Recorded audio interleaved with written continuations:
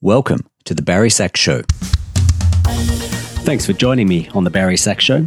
I'm Barry Cockcroft, and I'll be hosting this podcast with guest saxophonists from around the world. Did you know that you can subscribe through your favourite podcast platform to get a new episode delivered automatically to you each week? Just click on the subscribe button in your podcast player. I'd love it if you could leave a comment for each episode, so maybe visit my website or leave a review on iTunes.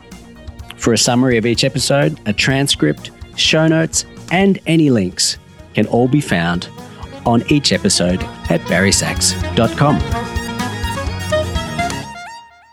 Jean-François Guay studied at McGill University in Montreal and at the Conservatory of Bordeaux, France, where he received his gold medal under the direction of Jean-Marie Landex. He also holds a Master's in Performance from Laval University in Quebec.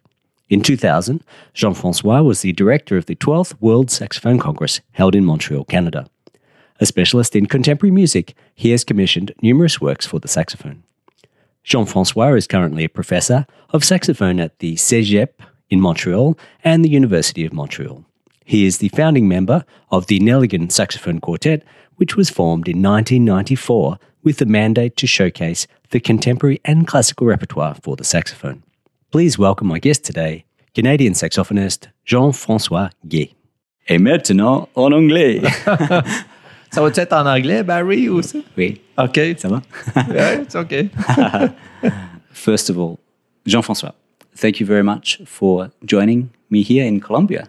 Okay, thanks for having me. It's an unusual place for an Australian and a Canadian to meet, but great, fantastic. And it's good to see you again. Yeah, good to see you. And thanks for inviting me. Very, very nice of you. It's a long time since I've been familiar with your name because in 2000, I went to the World Saxophone Congress in Montreal. Yeah. And you organized this. Yeah. No doubt with help. Yeah. And since then, your name has always been in the back of my mind.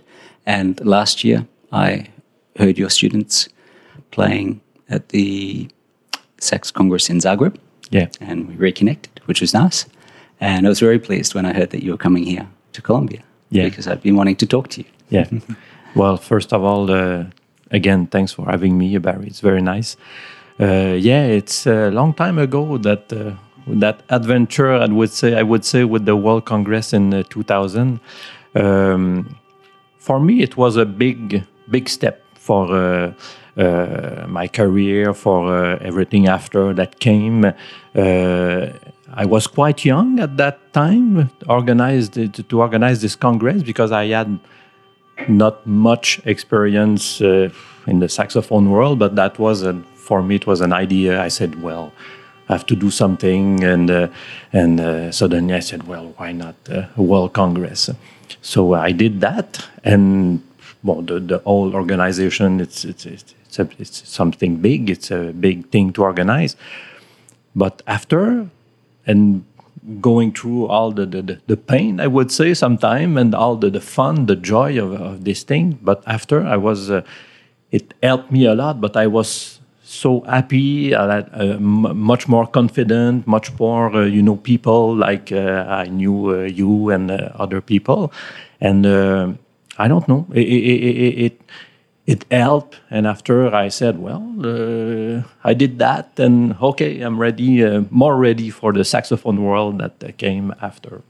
Had you had some experience before that organizing smaller events and in this arts organization idea where you can build an event? Had you done this before?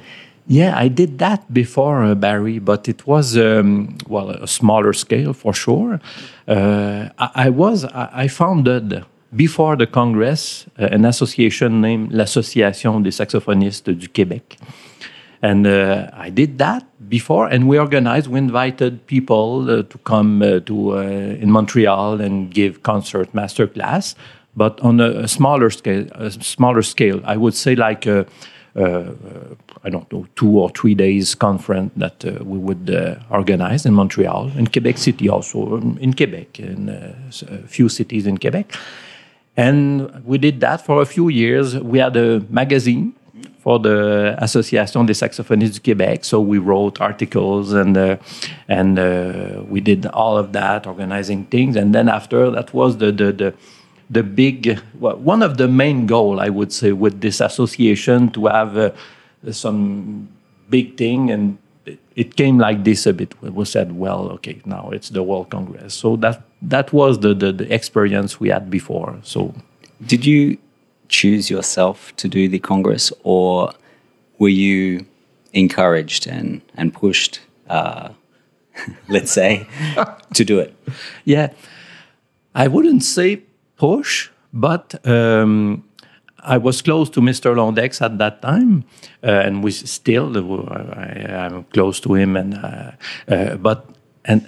we talked a lot at that time, and talking to him and said, well, okay, him saying, well, you should do it maybe, and I think, and I will help you, and so he helped us a lot.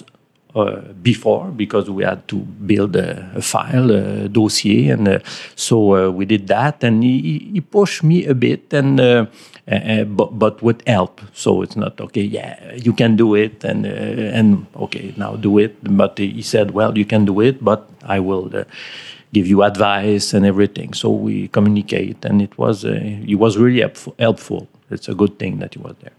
I've seen sometimes a Congress can help to bring the different saxophone players from a town or a country together, because it needs a lot of support. Did you find in Canada that it brought the Canadians together as an international event?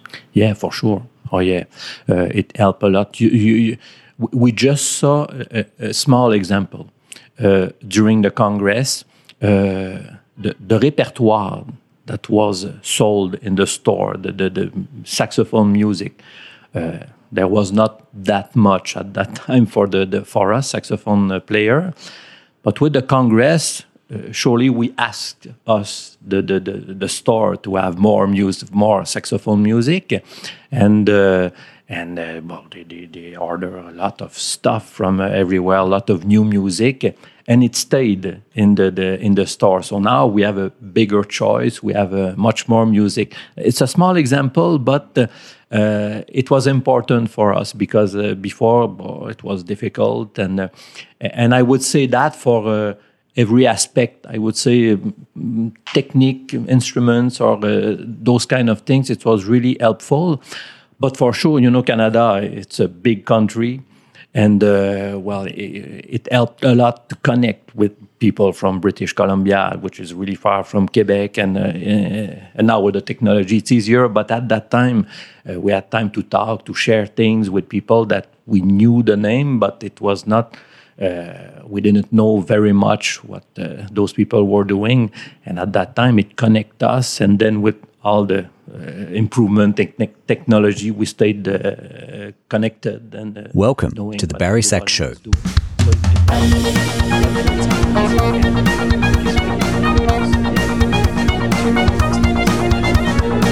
Thanks for joining me on the Barry Sax Show. I'm Barry Cockcroft, and I'll be hosting this podcast with guest saxophonists from around the world.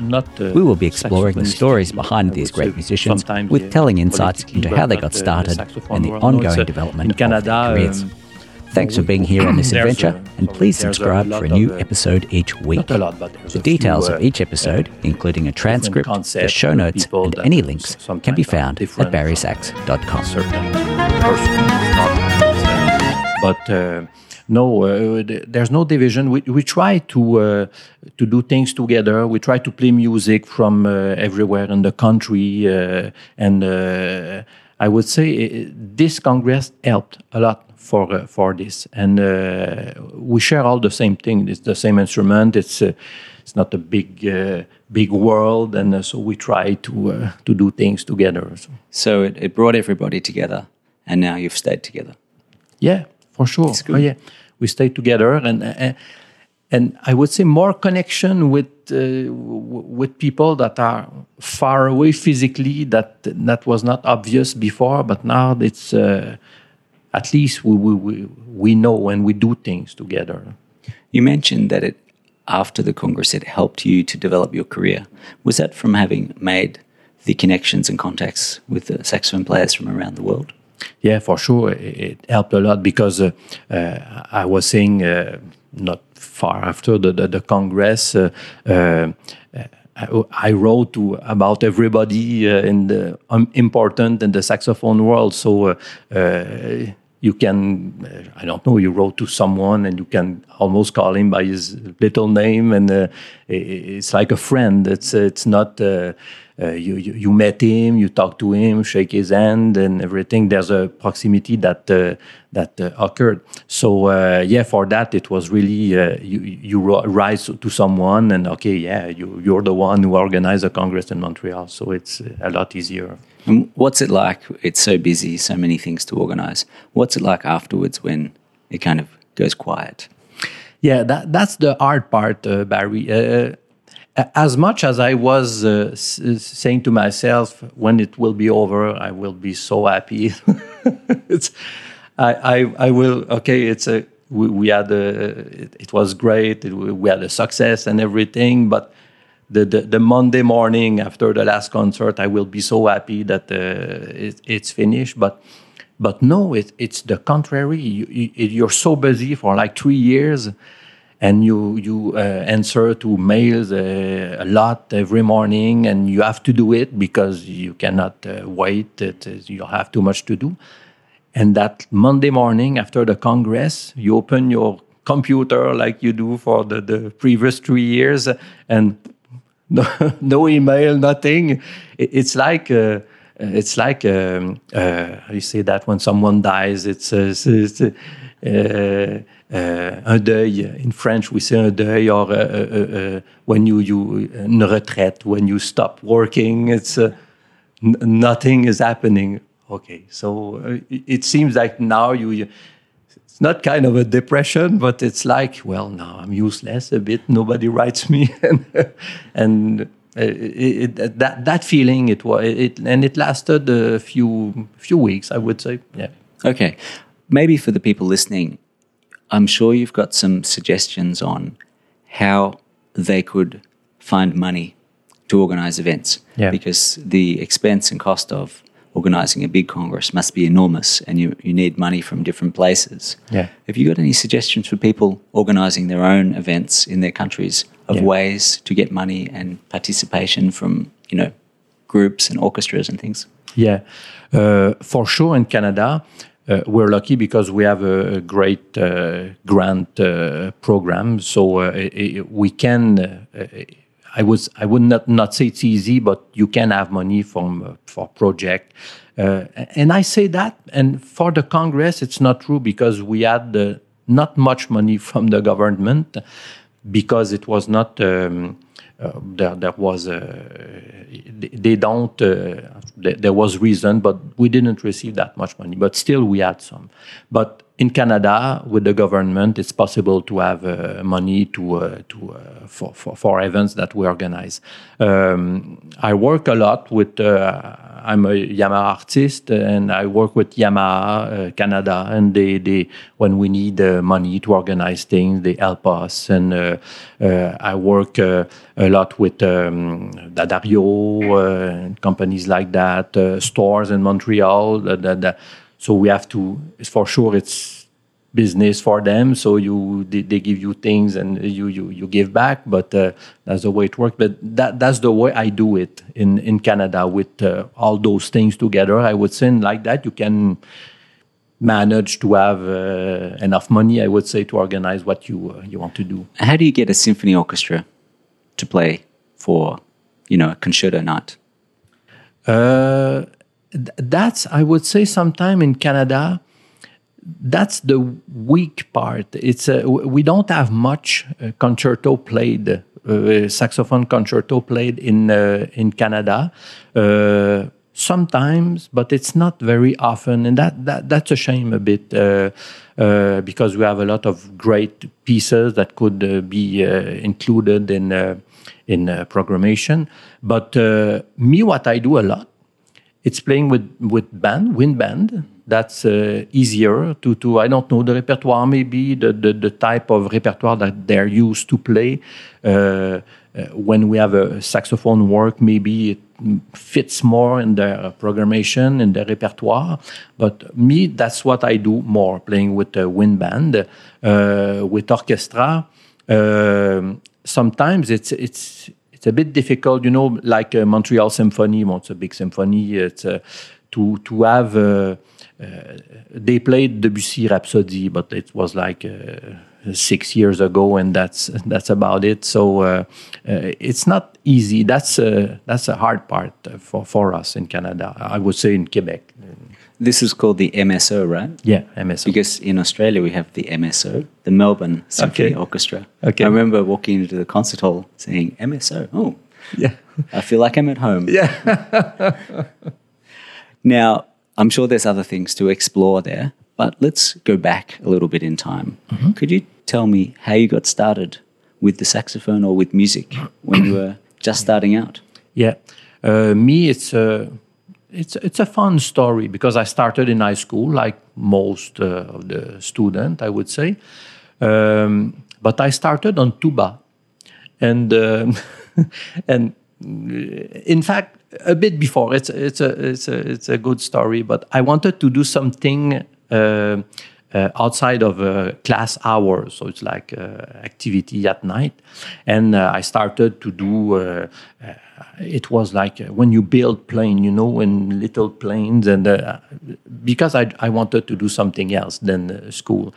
And suddenly someone arrived and said, well, there's music, there is a music program also at the same time as your playing activity. So I said, well, I go there. Okay, I want to do music. And I started on tuba. That was the only instrument that was left. And I played that for like not long, maybe a month. But the teacher never gave me fingerings or anything. So I was blowing nothing. And I didn't know how to play. And suddenly the same guy who I saw previously said, well, the guy, one of the guy playing saxophone is quitting. And okay, yeah, we'll play saxophone. And then it started like that. And I played saxophone, and I had a private lesson. I was young, like 12 years old in high school. And so I had saxophone lesson, and I started to play music that I liked. And it came quite fast. And playing with band. I'm from a little, very small city in Quebec, in Canada, and I play with the band over there. And it started like this with the university and all the things that comes after. Could you perhaps describe the different teaching styles that you encountered when you were a student? I know we share one teacher in common, but go back a bit further. What was the difference in the teachers that you had on your journey through as a student? Yeah. Well, in high school, I was lucky because in Quebec, in Canada, it's a high school teacher that teaches all the instruments, so he's not very specialized in one. But my teacher was a saxophonist, so it helped me. So I learned quite a bit with him until 16 years old. And then I went to Cégep. In Quebec, we have Cégep. It's between high school and university. So in Cégep, I had a teacher that came from France and really built, I would say. Had a great time there studying with Marcel Mull, and so very well trained. So I studied with him with rigueur, and it was very serious. So it was good in Cégep. So I had to have this. And what was his name? Rémi Ménard. Yeah, maybe you know him. He died like 10 years ago prematurely. And so Rémi Ménard. And then I went to McGill University with Abe Kestenberg, who was playing with, maybe you know Gerald Danovich. He was teaching at McGill University. He had a quartet that played quite a bit. And Abe was the tenor player. And Abe was totally the opposite. Abe, it was like, hey, you sound fantastic, it's great. And I arrive at my lesson and you play something and, oh, no, it's not. Me, I was saying it's not very good. And I had problem with, no, you're great. You're going to play later. And I was saying, well, there must be something that is not great, but very encouraging, and I was happy for that because it gave me a bit of confidence. And then after I said, well, maybe I can do it, and after that I went with Monsieur Londex, Jean-Marie Londex, and then I went back a bit when I was studying with Monsieur Ménard, with the French tradition and everything. It was not like you sound fantastic. It's so, and that was good also for me because before there's things that I had to do, and it was a very good training with Mr. Londex. That was for me a great experience. And then I came back in Quebec and I did my master over there. Again with Mr. Rémi Ménard, and I work with him again on different pieces with the same approach a bit as Mr. Londex, and then I did also at University of Montreal, Montreal University, things on the contemporary music with Lorraine Vaillancourt, who conducts the NEM, Nouvel Ensemble Moderne, and I did things in chamber music at the University of Montreal. So I did that, and then I started a career. I'm curious because you've had the encouraging style of teaching and also the, let's say, I need to think of a good word, but I'll say a critical style of teaching. Yeah. Where perhaps instead of the best things you're doing being shown to you, it's the worst things that you need to work on. Yeah. How did you go psychologically dealing with the criticisms and the suggestions, polite suggestions? I would say at that time, Barry, I needed that because it came at a good moment, because even when I was at McGill with Abe, who is a great person and very good for me, I studied with a guy, maybe you know Martin Fournier, who was a former student of Mr. Londex, and I studied a bit with him because that was it. I said, well, I must not be that great, and maybe there's things that I don't know. And I studied with Martin, and I discovered a bit again what I had before with Mr. Ménard, a bit more critical and more technical sometimes, but I needed that. And then when I went with Mr. Londex, that was again a good. I don't know. I remember that was really funny. It's when I sent, at that time it was a tape that you sent to be accepted, and I sent that to Mr. Londex, and I did the recording, and I was listening of my recording. It's so bad, and I don't want to send that. He's gonna hear this, and it's really bad. And I remember I had the tape, put it in the envelope, and give it to the post guy, and I said, well, my career is over. Now it's really bad. And Mr. Londex wrote me and he said, well, it's okay, you're accepted, but he said, you have to work on la justesse, but like with 5 exclamation points. And I said, okay, but at least I'm accepted. But and then he wrote everything that I had to work on. So already some criticism. Yeah, already. And then when I arrived there, but like I said, it was good experience. It was important for me at that time because I had a lot to work on. I sent one of those tapes, and he wrote back and he said, "Thank you for the tape. Your piece is too easy. I can't tell if you can play." I know, that's typical things. I'm sorry, it's the hardest piece I can play at the moment. Yeah. I know, but it was for me. It was necessary. When you were a student, no doubt you practiced many hours every day to master the saxophone.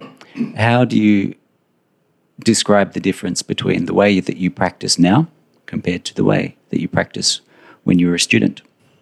Yeah, I would say now, but it's my life context is different. It's now I have a family, so I try to practice like 2 hours a day. Mostly I can. But it's like it's not like 2 hours. It will be like, okay, I have 20 minutes. You take it, and you have 15 minutes. I don't know, but you do it like that. And at the end of the day, you play for a few hours. But now, well, you have more experience, maybe get more to the point, practice really what you need to do. You have things that you learned before that stays in you that you don't really have to work on very much. But that's it. You have to be efficient. That's what I do. I use that time very efficiently.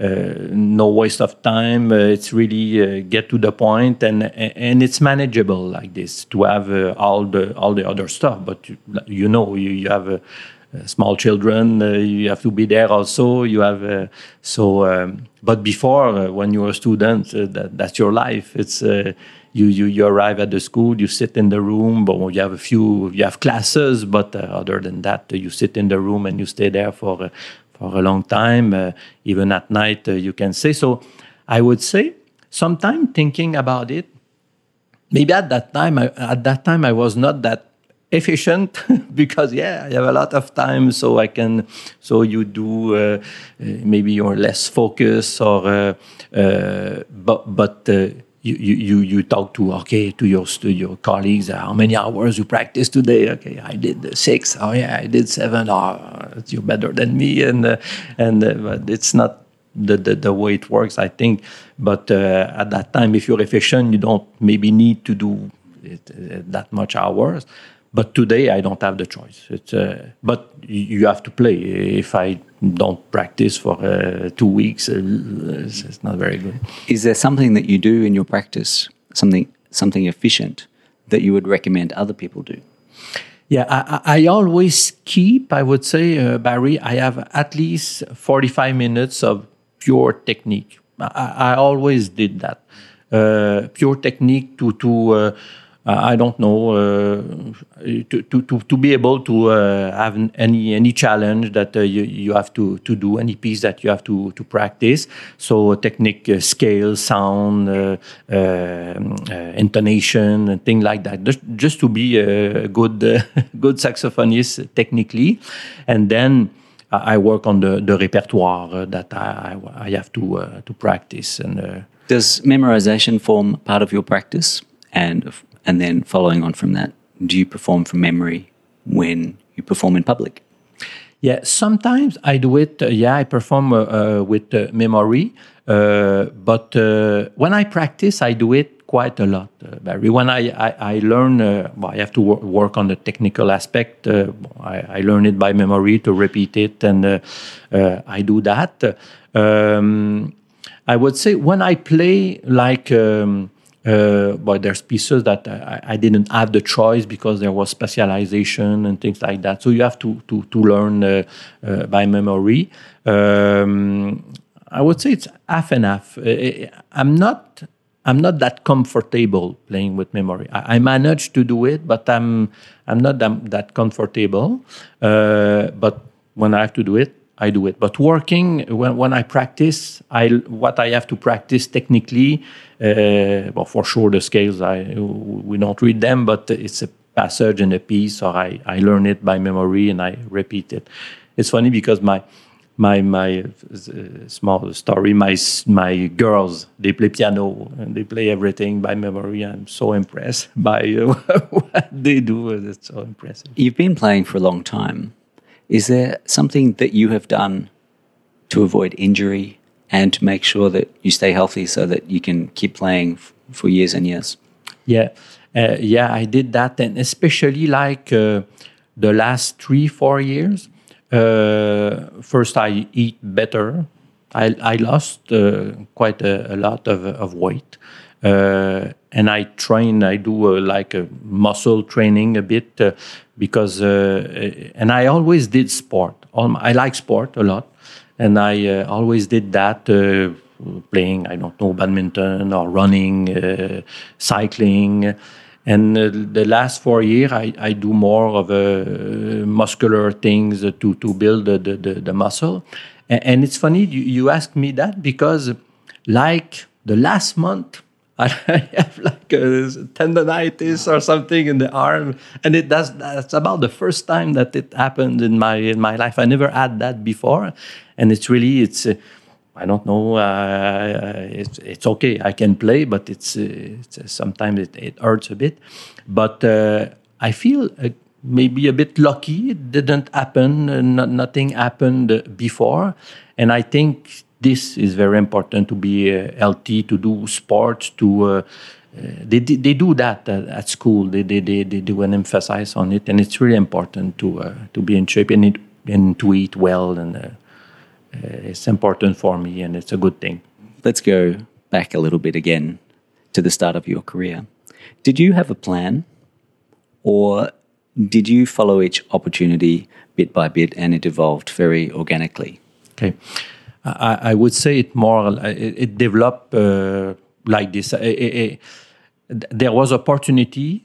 Like I said to my students, it's maybe not the best, but I said when I started, I said yes to everything. Well, someone calls me to do something, no problem. In fact, with my colleagues from the quartet, we were talking about previous experience, and there's funny things. But I said, I said yes to everything. So it opened up something that were not very good, but something, okay, and it gives you other opportunities. And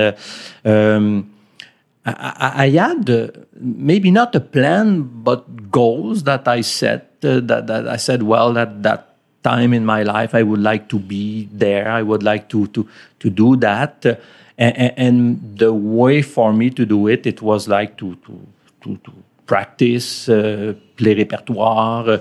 Like I said, say yes to, I live in Montreal. Someone told me, can you come in Quebec City? There's a contemporary festival going on. Can you play? Okay, I will be there. It's a 2-hour drive, and you play 15 minutes and you come back after, those kind of things.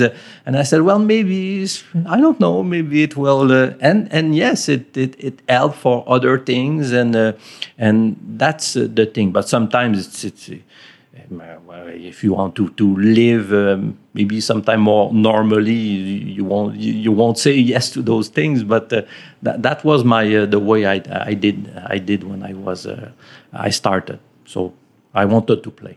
Do you think saying yes to an opportunity then gave you more opportunities through that? Yeah, I think so.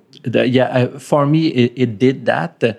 And I believe a lot in this, to say yes. And after you did the thing, you can say, maybe I won't do that another time, or this will, no, there's nothing. But I always say to myself and to my student, try it. And then you'll see, you'll be able to make a decision. So that's what I did. And often you meet people and some things happen. Actually, that's another question is, do you think by meeting people, that's one of the things that leads to further opportunity? Not just the way that you play, but also the way that you interact with other people. Yeah, I think that's the thing I learned when I was at McGill with my teacher, who was really positive. That's an important thing. He told me, he said, you have to be a professional musician. You have to play well, but you have to be nice with people. You have to act like a nice person. And I think, this is very important. You go, you play, you have to be... you can be the best player and be like you're not a person that you want to be with, and it's not good. You have to, and this I try. I'm always try to be positive, to be ready, and to be nice with people, and it's important, I think. How important has the recording process, albums, recording at home for yourself, how important has that been both for your development but also for your career? Yeah, for my development, it's for sure. It's I think the recording is your best teacher. Sometimes you hear a lot. I always have a little recorder, very small, that I can, when I can, I record me, what I do. And recording CDs, First, I think it's a great experience because it's okay, you play the CD, you play your piece, you can play as much as you want, and it's gonna be okay with the montage editing. But it's sometimes it's so stressful, and it's a great experience. I remember the first CD we did with the quartet.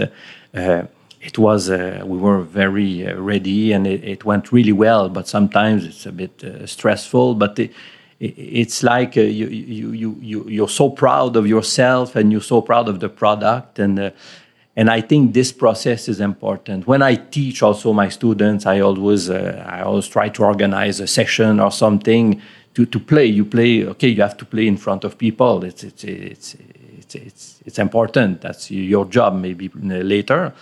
But to record, to play with a mic over you, it's another feeling, and it's important to do all of those things, I think. I did a recording recently, and as soon as I saw the microphone, I could not play anything. Yeah. It had been a long time since I'd done sort of that formal studio recording, and I was really surprised. Thought I'm comfortable playing in front of people. Yeah. But now I'm falling apart in front of a microphone.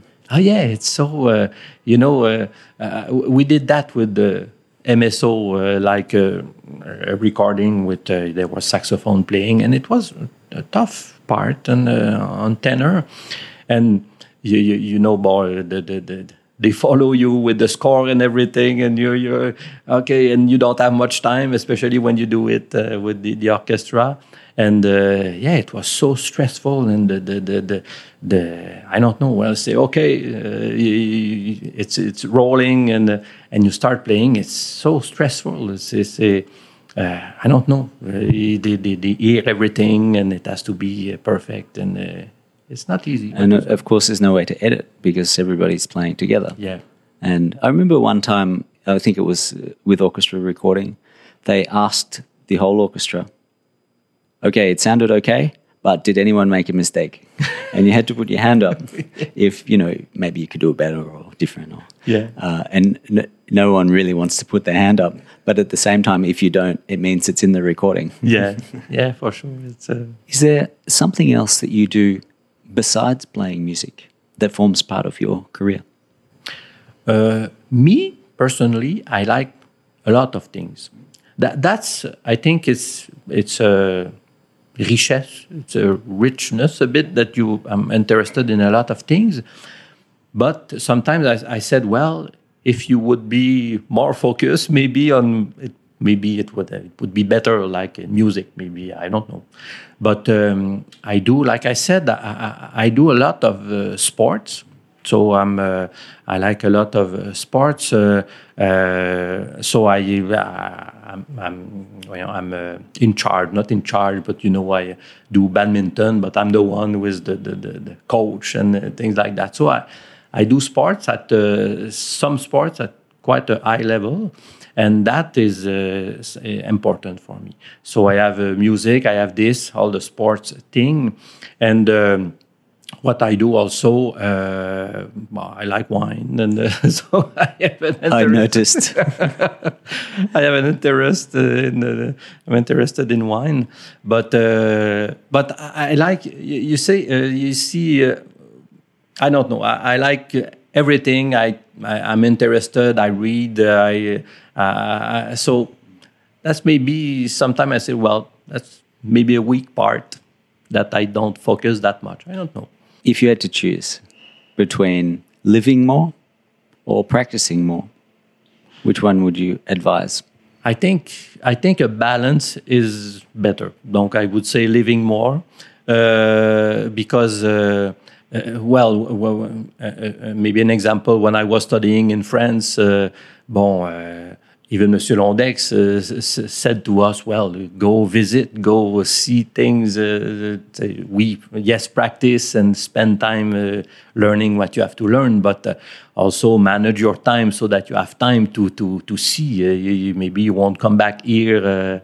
I would say this, you have to to take the opportunities. Is if you you have to practice, to be prepared to for something, a performance or something. But beside that, I think it's more for the person to know things and to I don't know. I would say living more.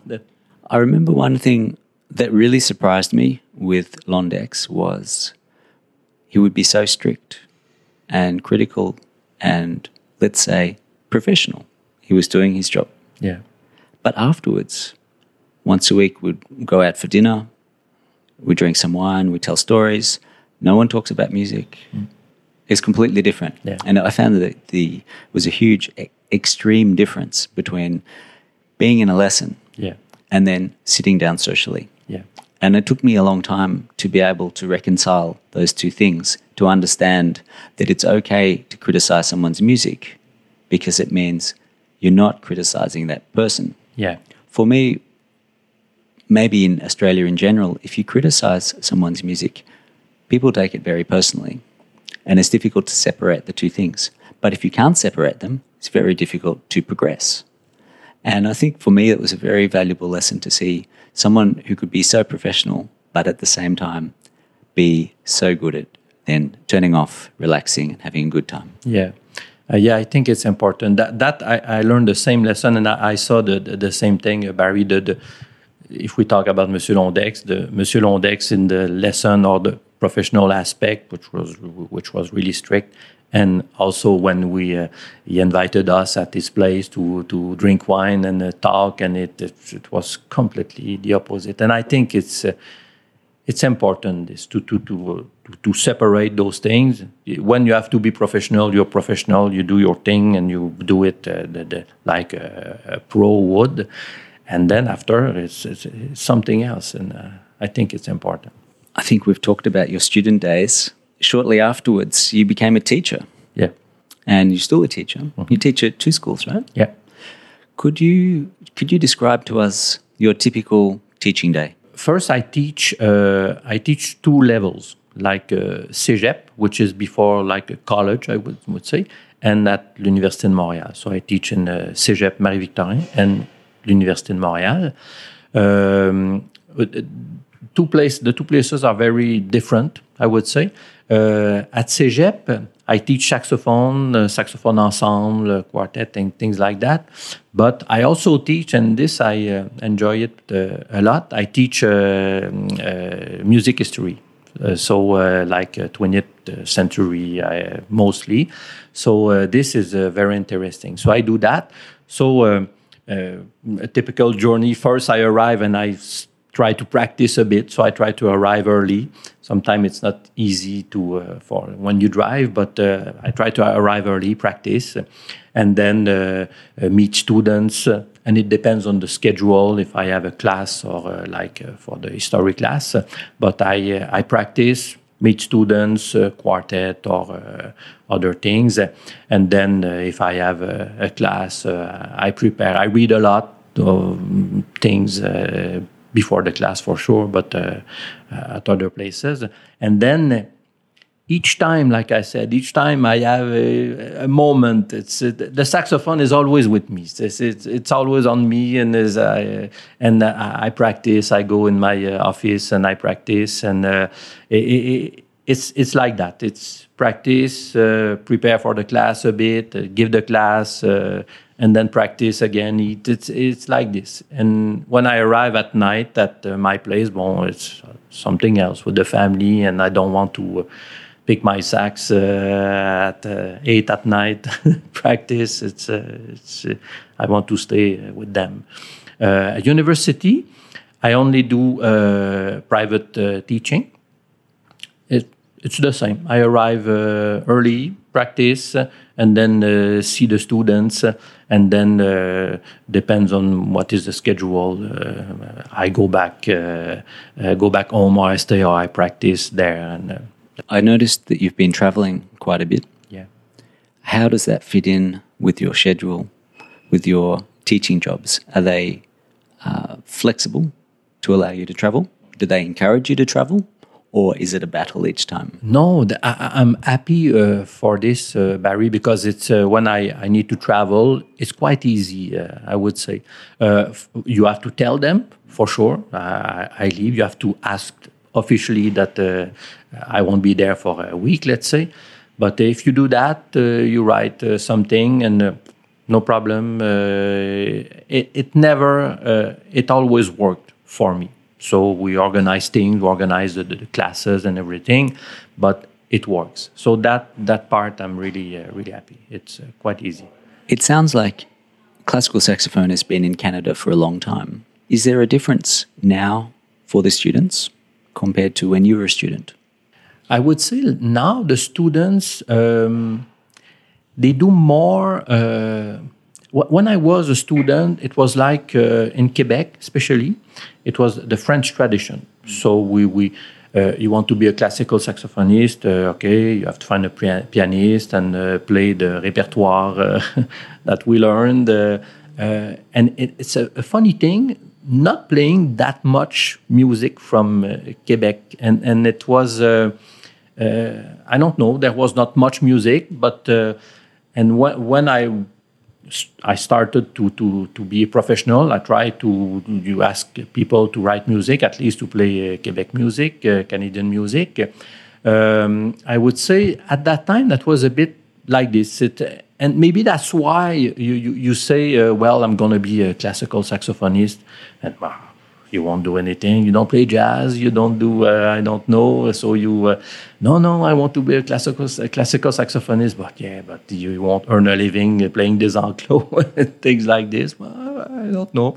And today, I would say that part of connecting with composer, with the young saxophonists in Quebec, they're really into that and playing in the venues that are not usual that I did when I was what I did before. They're much more open, so they find place. And me, I'm because I did that a bit, but not as much as they do today. I try to stay like you saw with the ensemble in Zagreb. Those are the people. They are my students, and I try to play with them to do a bit what they do because it's fun. It's fun to be with them and to do this that I didn't do before, and it's something else. But I would say this today they're maybe more entrepreneur. They find ways to do something, and they manage to play, to teach, and they do things. Yeah. You're very well known for your love of contemporary music and your development of contemporary music from when you really started out. Mm-hmm. I heard you play 2 days ago a beautiful concert with your saxophone quartet, mm-hmm. and you played an all-Bach concert. Yeah. How many different styles of music do you play in general? Do you have a focus on contemporary music? Do you balance? What's your preference? I don't focus on contemporary music. I try to find for me what I think it's good music, and I try to play anything. We play back. We recorded it. We played it quite a few times. And when you play that music, it's like, I don't know, it's not only the music. For me, it's an experience. It's something else. It's great music. And maybe sometime in our music, we say, well, that's maybe the weak part a bit, the music that is at that level. It may be not as easy to find, but when you play that kind of music, the Bach, or it's as a musician, you I don't know, there's a lot of things emotionally or musically or anything spiritually that comes from there. So I try to I like music a lot. So any kind of music, I try to find music that I like, that I would like to play, that I think is good music. And I would say my range is quite wide. And I listen to a lot of music, a lot of different formations, and so I want to play still. If there's a thing that I could appreciate now, it's like, I like to play. Still, I'm now 54 years old, and so you say, well, maybe it's a bit of a decline, but no, it's I like to play music, and yeah, that's. I like contemporary. I did a lot of this. I still do it, but there's other music that I really enjoyed. One thing I was particularly impressed with was at the end of each movement that you played, you have the final chord each time. Every time is perfectly in tune. I'm a little curious how your quartet managed this. Is there an approach that you take to work on the intonation? Yeah, we work on the intonation. We work on sound also to try to have a blend. We did the work thinking about it after. We did that work that was really technical, I would say, to make sure that every chord has to be in tune. But now that work has been done, and I think there's good roots, I would say, for this. So the pitch, it's usually not too bad.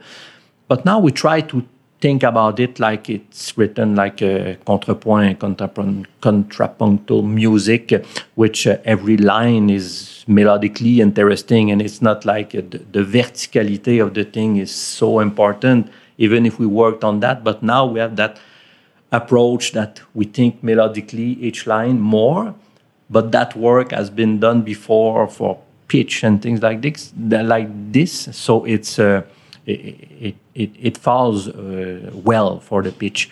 I don't know. There's reflex, I think, that arrive on certain. So the intonation has been a fundamental technique early on, which then stays with you, something you can draw upon, like scales. Yeah, I think for me, intonation is the quality of the sound. You can have a good sound, but if you don't play in tune, for me, it's not a good sound. It's a part of the sound. So intonation is very important, and it's complex intonation. But you know it very well. It's complex, and it's important, and especially that music. It's all it's tonal. It's chords, minor, major chord, dominant, that kind of harmony. So. When it's out of tune, it shows a lot. So you have to do this, but being, if we talk about the art of fugue, being very complex lines that are together, that melodic aspect is very important also. You've had your quartet for a number of years. Was it 94? Well, yeah, 94. 94. That's a while. Yeah. I imagine you've had some different members at times. How important has the quartet as a chamber ensemble been to you as an outlet for music? Yeah, it's been quite important because I spent 20-something years playing. I like being with people. So they are my friends, and so it's fun to be with people, play music together, talk. I don't know. So it's an important, very important part musically for sure. Socially, I would say you create links between the people. So it's been important. We had great project with the quartet. We traveled a lot. We did a lot of things. And during the year, we changed personnel quite a few times. But we stayed with the same mentality. It's even with new people were coming. It's we fit together also like persons and musically, and it's important. And I noticed when you get older, I don't know, you say, I think I like being with people. So play with a quartet, that's very good. Now, part of the aspect of contemporary music is working with composers. How important has it been to really work side by side with composers creating original music? Me, I had a privilege because I worked a lot with maybe Robert Lemay, maybe Canadian composer. We met early. I was beginning of my career, and it was important because at that time. But what I was doing is playing what I learned before, I would say, and that was a new part for me. So I met Robert, and we start working on things together. We and it's funny because we traveled together. We did all kinds of things together. But working with him, that was my first really important collaboration with a composer. Really, okay, if I write that, is it okay? Can do it? It's possible. And he made me do things musically that I would not imagine that I could do. And also because the theatrical aspect is very important in his music, and do things on the stage that I never thought I would do, Barry. And to do that, I was happy to do it, but before it was, no, I'm not doing that. But you do it, and okay, yeah, I can do that. And then it opens up things. So that was a important collaboration at the beginning. Yes, and then it lasted. It lasted for quite a while, and then I met for sure other people that we worked together, and I had that background, the really open background. Okay, I say sometimes a funny story. I say, well, sometimes I feel like the kamikaze of the saxophone. Okay, the guy say, okay, or the girl, well, can you do that and do funny things? And okay, no problem. I did that before, and so that it opened up the thing when I met other people. Okay, I'll do it, and I'll try to do that the best I can, and with no boundaries, saying, oh no, I'm not doing that. And at the beginning with Robert, that was important. Yeah. Would you say that the composer extends the performer, or the performer extends the composer? Well, I say it's a bit of both. For me, it depends when it happened. Like I said at the beginning, I would say the composer extended what I could do, saxophonistically or otherwise. Then it depends on the collaboration or the person. Maybe I would say I would extend in some ways where the composer maybe is not really used to write for the instrument or how it works. But I would say, well, I try to, at least he knows more the saxophone if we work together. So me, it was, I would say, it was both. It was really with Robert, maybe because I was young and I didn't know very much things. So I said, well, what I had to do was completely something else. So I think it extended me quite a lot. Have you seen, or can you think of a quality in any piece of music that can help it to endure? Because some pieces we play once and we never touch again. Mm-hmm. Other pieces become part of our repertoire and they start getting played more and more. Mm-hmm. Have you seen anything in common that could help a piece to be embraced by many players? Yeah. I think if the piece, first it has to be, I think, well written. We can, I think, see, I don't know, there's a few ideas, but they're well developed, and we sense that there's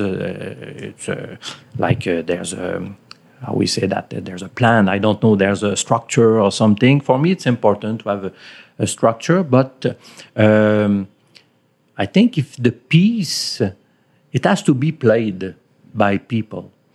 So if people plays the piece, I think that's a very good sign that it's a good piece. So I think that's the important thing when the piece. I don't know, popular music, everybody can sing it, and it plays everywhere. I think maybe not writing popular music, or maybe, I don't know, but if the piece is played, then it's played all over the world. I think it's good music. And have you yourself been involved in composition? Not that much. A little? I did some arrangement. I do improvisation. So and I like it very much. So I do it myself. I do it in performance. I do it with students. I started at the Cégep improvisation class. So we do that, and I like it very much. That's maybe the nearest of the composition part I would say that I do, but it's very, very interesting.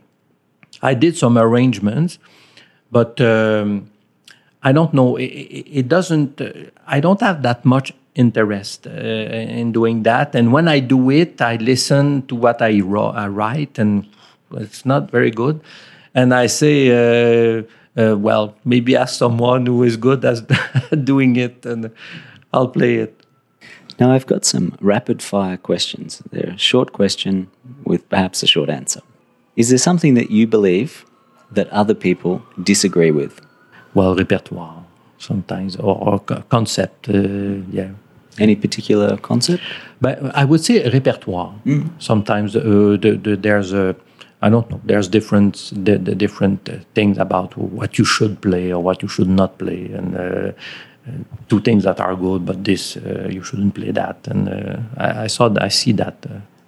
And are you okay with, let's say, presenting repertoire that other people might say you shouldn't be playing this? Yeah, I'm okay. Yeah. That's your, I guess that's your mission. Yeah.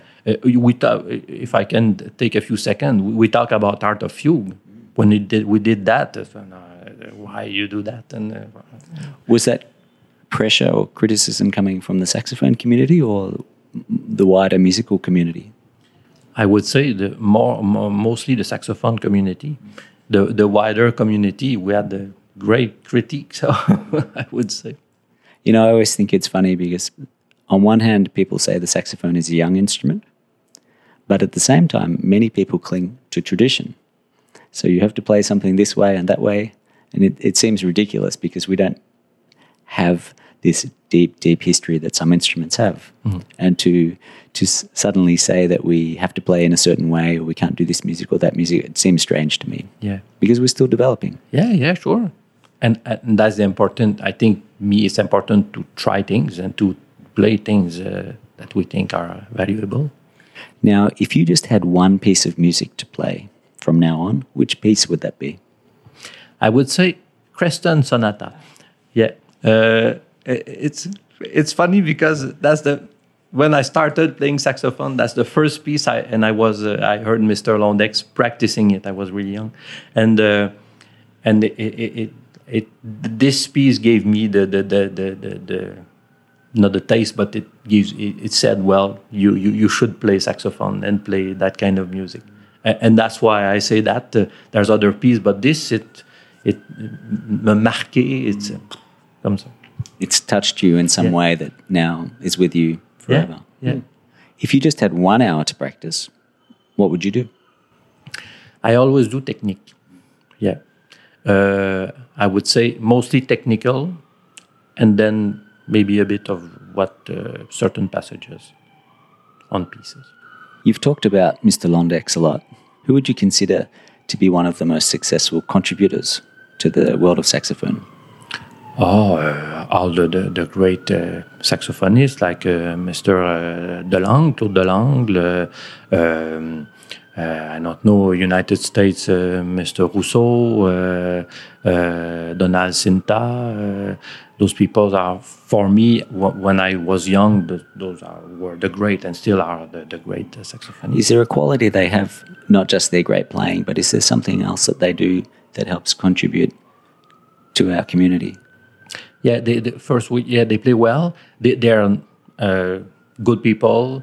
They manage their career well. I think they do like the business side of the show business. They do it well, and they I don't know. They do the right things. For me, those people, they do the right things. What you have to do. If we make mistakes, is it okay to make mistakes? Some people, I say, well, it's okay, but in certain circumstances, maybe it's not that good, but I think you have to accept. We're not machines, and it can happen. Are you okay if something goes wrong in a performance? Are you okay with that, afterwards? It depends on how went the performance generally. If the I don't know, the mood was good and we had musically it was intense, I don't know, there was the bigger part of it was good. If there's a few things that happen, it's okay. But when there's like a feeling, you finish to play the piece and it's like this, and if there's mistakes also, it's so. But if you say, well, no, it was I don't know, there something happened, well, a few notes, but it's okay. Do you have any advice on focusing on the positive aspects of a performance instead of the small negative things?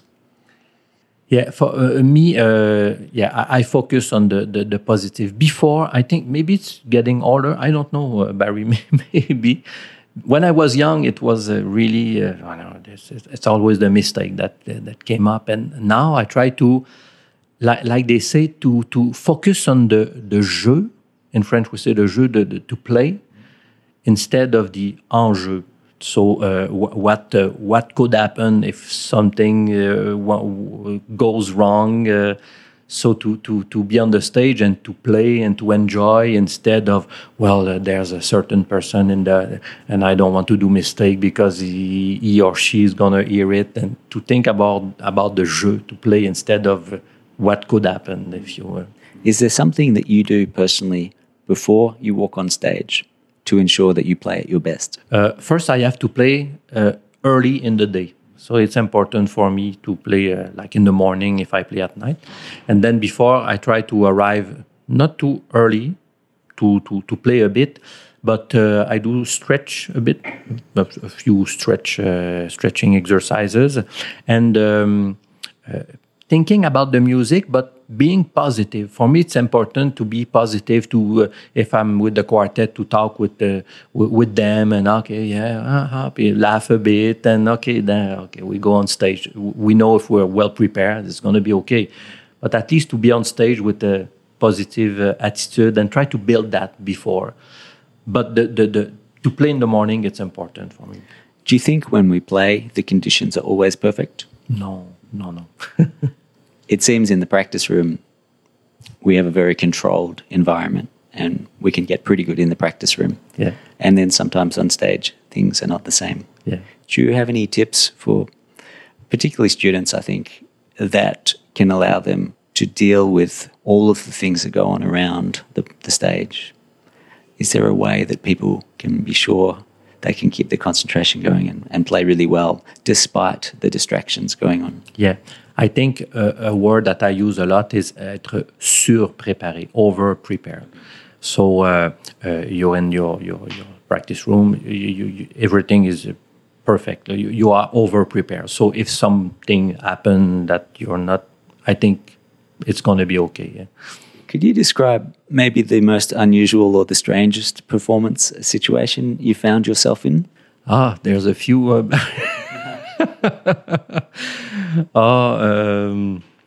playing in mostly very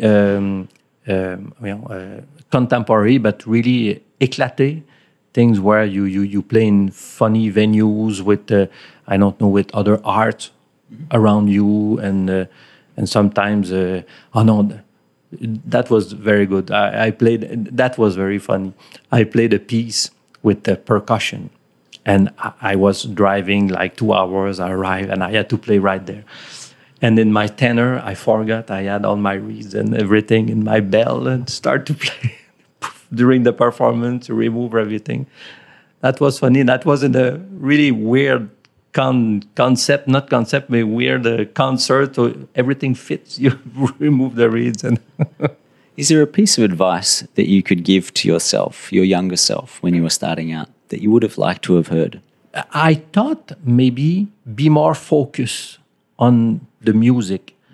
But when I think about it now, I'm not so sure. But before, I was be more focused, do this and very, I don't know, maybe sometime practice more.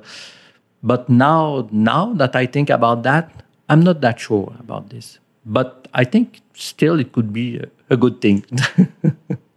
In the saxophone world in general, what are some of the things that you have seen that have changed? And what are some things that just stay the same? Change for sure with the younger people. First, the level is incredible. The repertoire is wider. There's more variety. A lot of transcription are played nowadays that I noticed. And I think it's wider. People play more like I don't know, jazz and classical. At my time, you play classical, and it was like this. And the second one, what has stayed the same? Stayed the same. Maybe for us in Canada, it's like or in Quebec, maybe it's like the non. Saxophone as a soloist, I would say, with the big orchestra and things like that. This stayed the same, and it's not very good. Do you think that's something we need to aspire to? Do we need to be part of the traditional classical music world? Now, I'm not so sure about that, because there's a lot of things that you can do and to have a good career. But I think it's a good thing to if you can play a piece with an orchestra, it's a good visibility and it's very good. But if it doesn't happen, there's a lot of things that you can do also. Now, could you tell us something recent that you've been working on, a project? Or Well, those days I'm working on that. I have a new duo that we do with the piano. So we play modern music with piano, and I try to go back a bit to do a mix with modern and things that are more traditional and things like that. And with the quartet also, we're working on we have a big project. We have a transcription of Sac du Printemps, Stravinsky. So we're working on that with piano and percussion. So we do that we would like to play in 2020. That's the Rite of Spring. Yeah, Rite of Spring. Yeah, that's it. So we do that, and it takes a bit of time because it's not easy to play and to play together. And that's with the quartet, it takes a bit of time. I do a lot of orchestra also playing in Montreal, and so I do that quite a bit. So it's all kind of things. What do you do if you're playing with orchestra? What do you do to prepare to go in so that you are, it's a good way to say this, so that you're an integrated part of the orchestra and not the extra who comes in every now and again? I don't think, there's an orchestra that I play often, and I never feel that I'm really part. They're happy. They're happy that there's a saxophone playing, and it's okay. But I always feel that it's the black sheep of the... So I don't know. I have friends that I know, but like as a member of the orchestra, I don't feel that much a member of. But it's okay. But other groups you do feel a member? Oh, yeah, for sure. With especially with saxophones, or even when you do more chamber, mostly chamber music, that you feel more integrated. Now, where can we find out more information about what you do? Well, I have a website, Jean-FrançoisGuay.com, and I'll have a new website coming in September. It's a rebuild website with information, like everybody, Facebook and places like that I write things, Instagram. But my website has things that you can find on it. Which platform have you found to be most useful for the musical side of things, for telling people about what you do? Yeah. Today, the media social media, it's really, I think it's incontournable. You have to go by there. So we do that a lot on social media. I like the website aspect to put things, I think, documents, CDs, things like that. I think maybe for me a bit more convenient, a bit more in my my days. Facebook, it's a bit new for me, but that's it. With the social media, we do a lot of things. I feel like social media is more for the now, and a website can be more of a documentation and a record of what we do. Social media platforms change, as we've seen. You remember MySpace? Yeah. And if you invest your documentation in a platform which then disappears, that can be a problem. Yeah. I really like this idea that a website, particularly for musicians who have so many facets developing through their careers, as a real record of what they do and what they have done. And the documentation aspect of saxophone players, I think, is missing somewhat, which is a shame. We're rushing from one thing to the next, and we don't always keep a record of what we've done. And I think those things can be very interesting. Not that many people are involved in the collation of history, and you mentioned you teach history.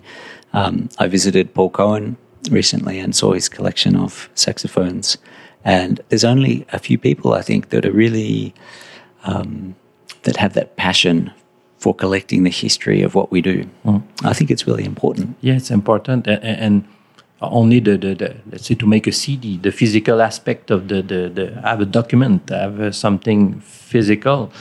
We lose that, and I think we say, why you do a CD? Nobody listen to this today, but it's important, like you say, to have a document, something that is physical. Now, finally, you've made such an incredible contribution for many years into the world of saxophone and beyond. What do you see for yourself in the coming years? Well, I feel myself like in still a growing process. I don't know if because I changed a bit my life, and I'm a bit rejuvenated, I would say. So like this, taking every opportunity, like I did when I was younger. It's not like, okay, now I'm that age and it's more like a decline. Or no, still I want to do anything, projects and things with my students. I have older students that are really good and really involved in a lot of things, and I want to do that with them and not say, well, no, I'm not in shape to play with them, but I want to keep that level, and until it will last. I don't know, but I'm that in my life. I'm in that space now. It's I want to I don't know. Sometimes I say maybe I should have done that before, and it is thing that I didn't do, and now I'm. But no, it's there's a fire inside. Jean-François, merci beaucoup, and thank you very much for sharing your time with me today. Merci beaucoup, Barry. C'est très gentil, and thank you very much for inviting me. Just before you go, a quick reminder to let you know that show notes, any links, and a full text transcript are also available. It would mean a lot to me if you could leave a review for the show by visiting barrysax.com/iTunes. You can subscribe for a new episode each week, and thanks again for joining me and my guests on Barry Sax Show.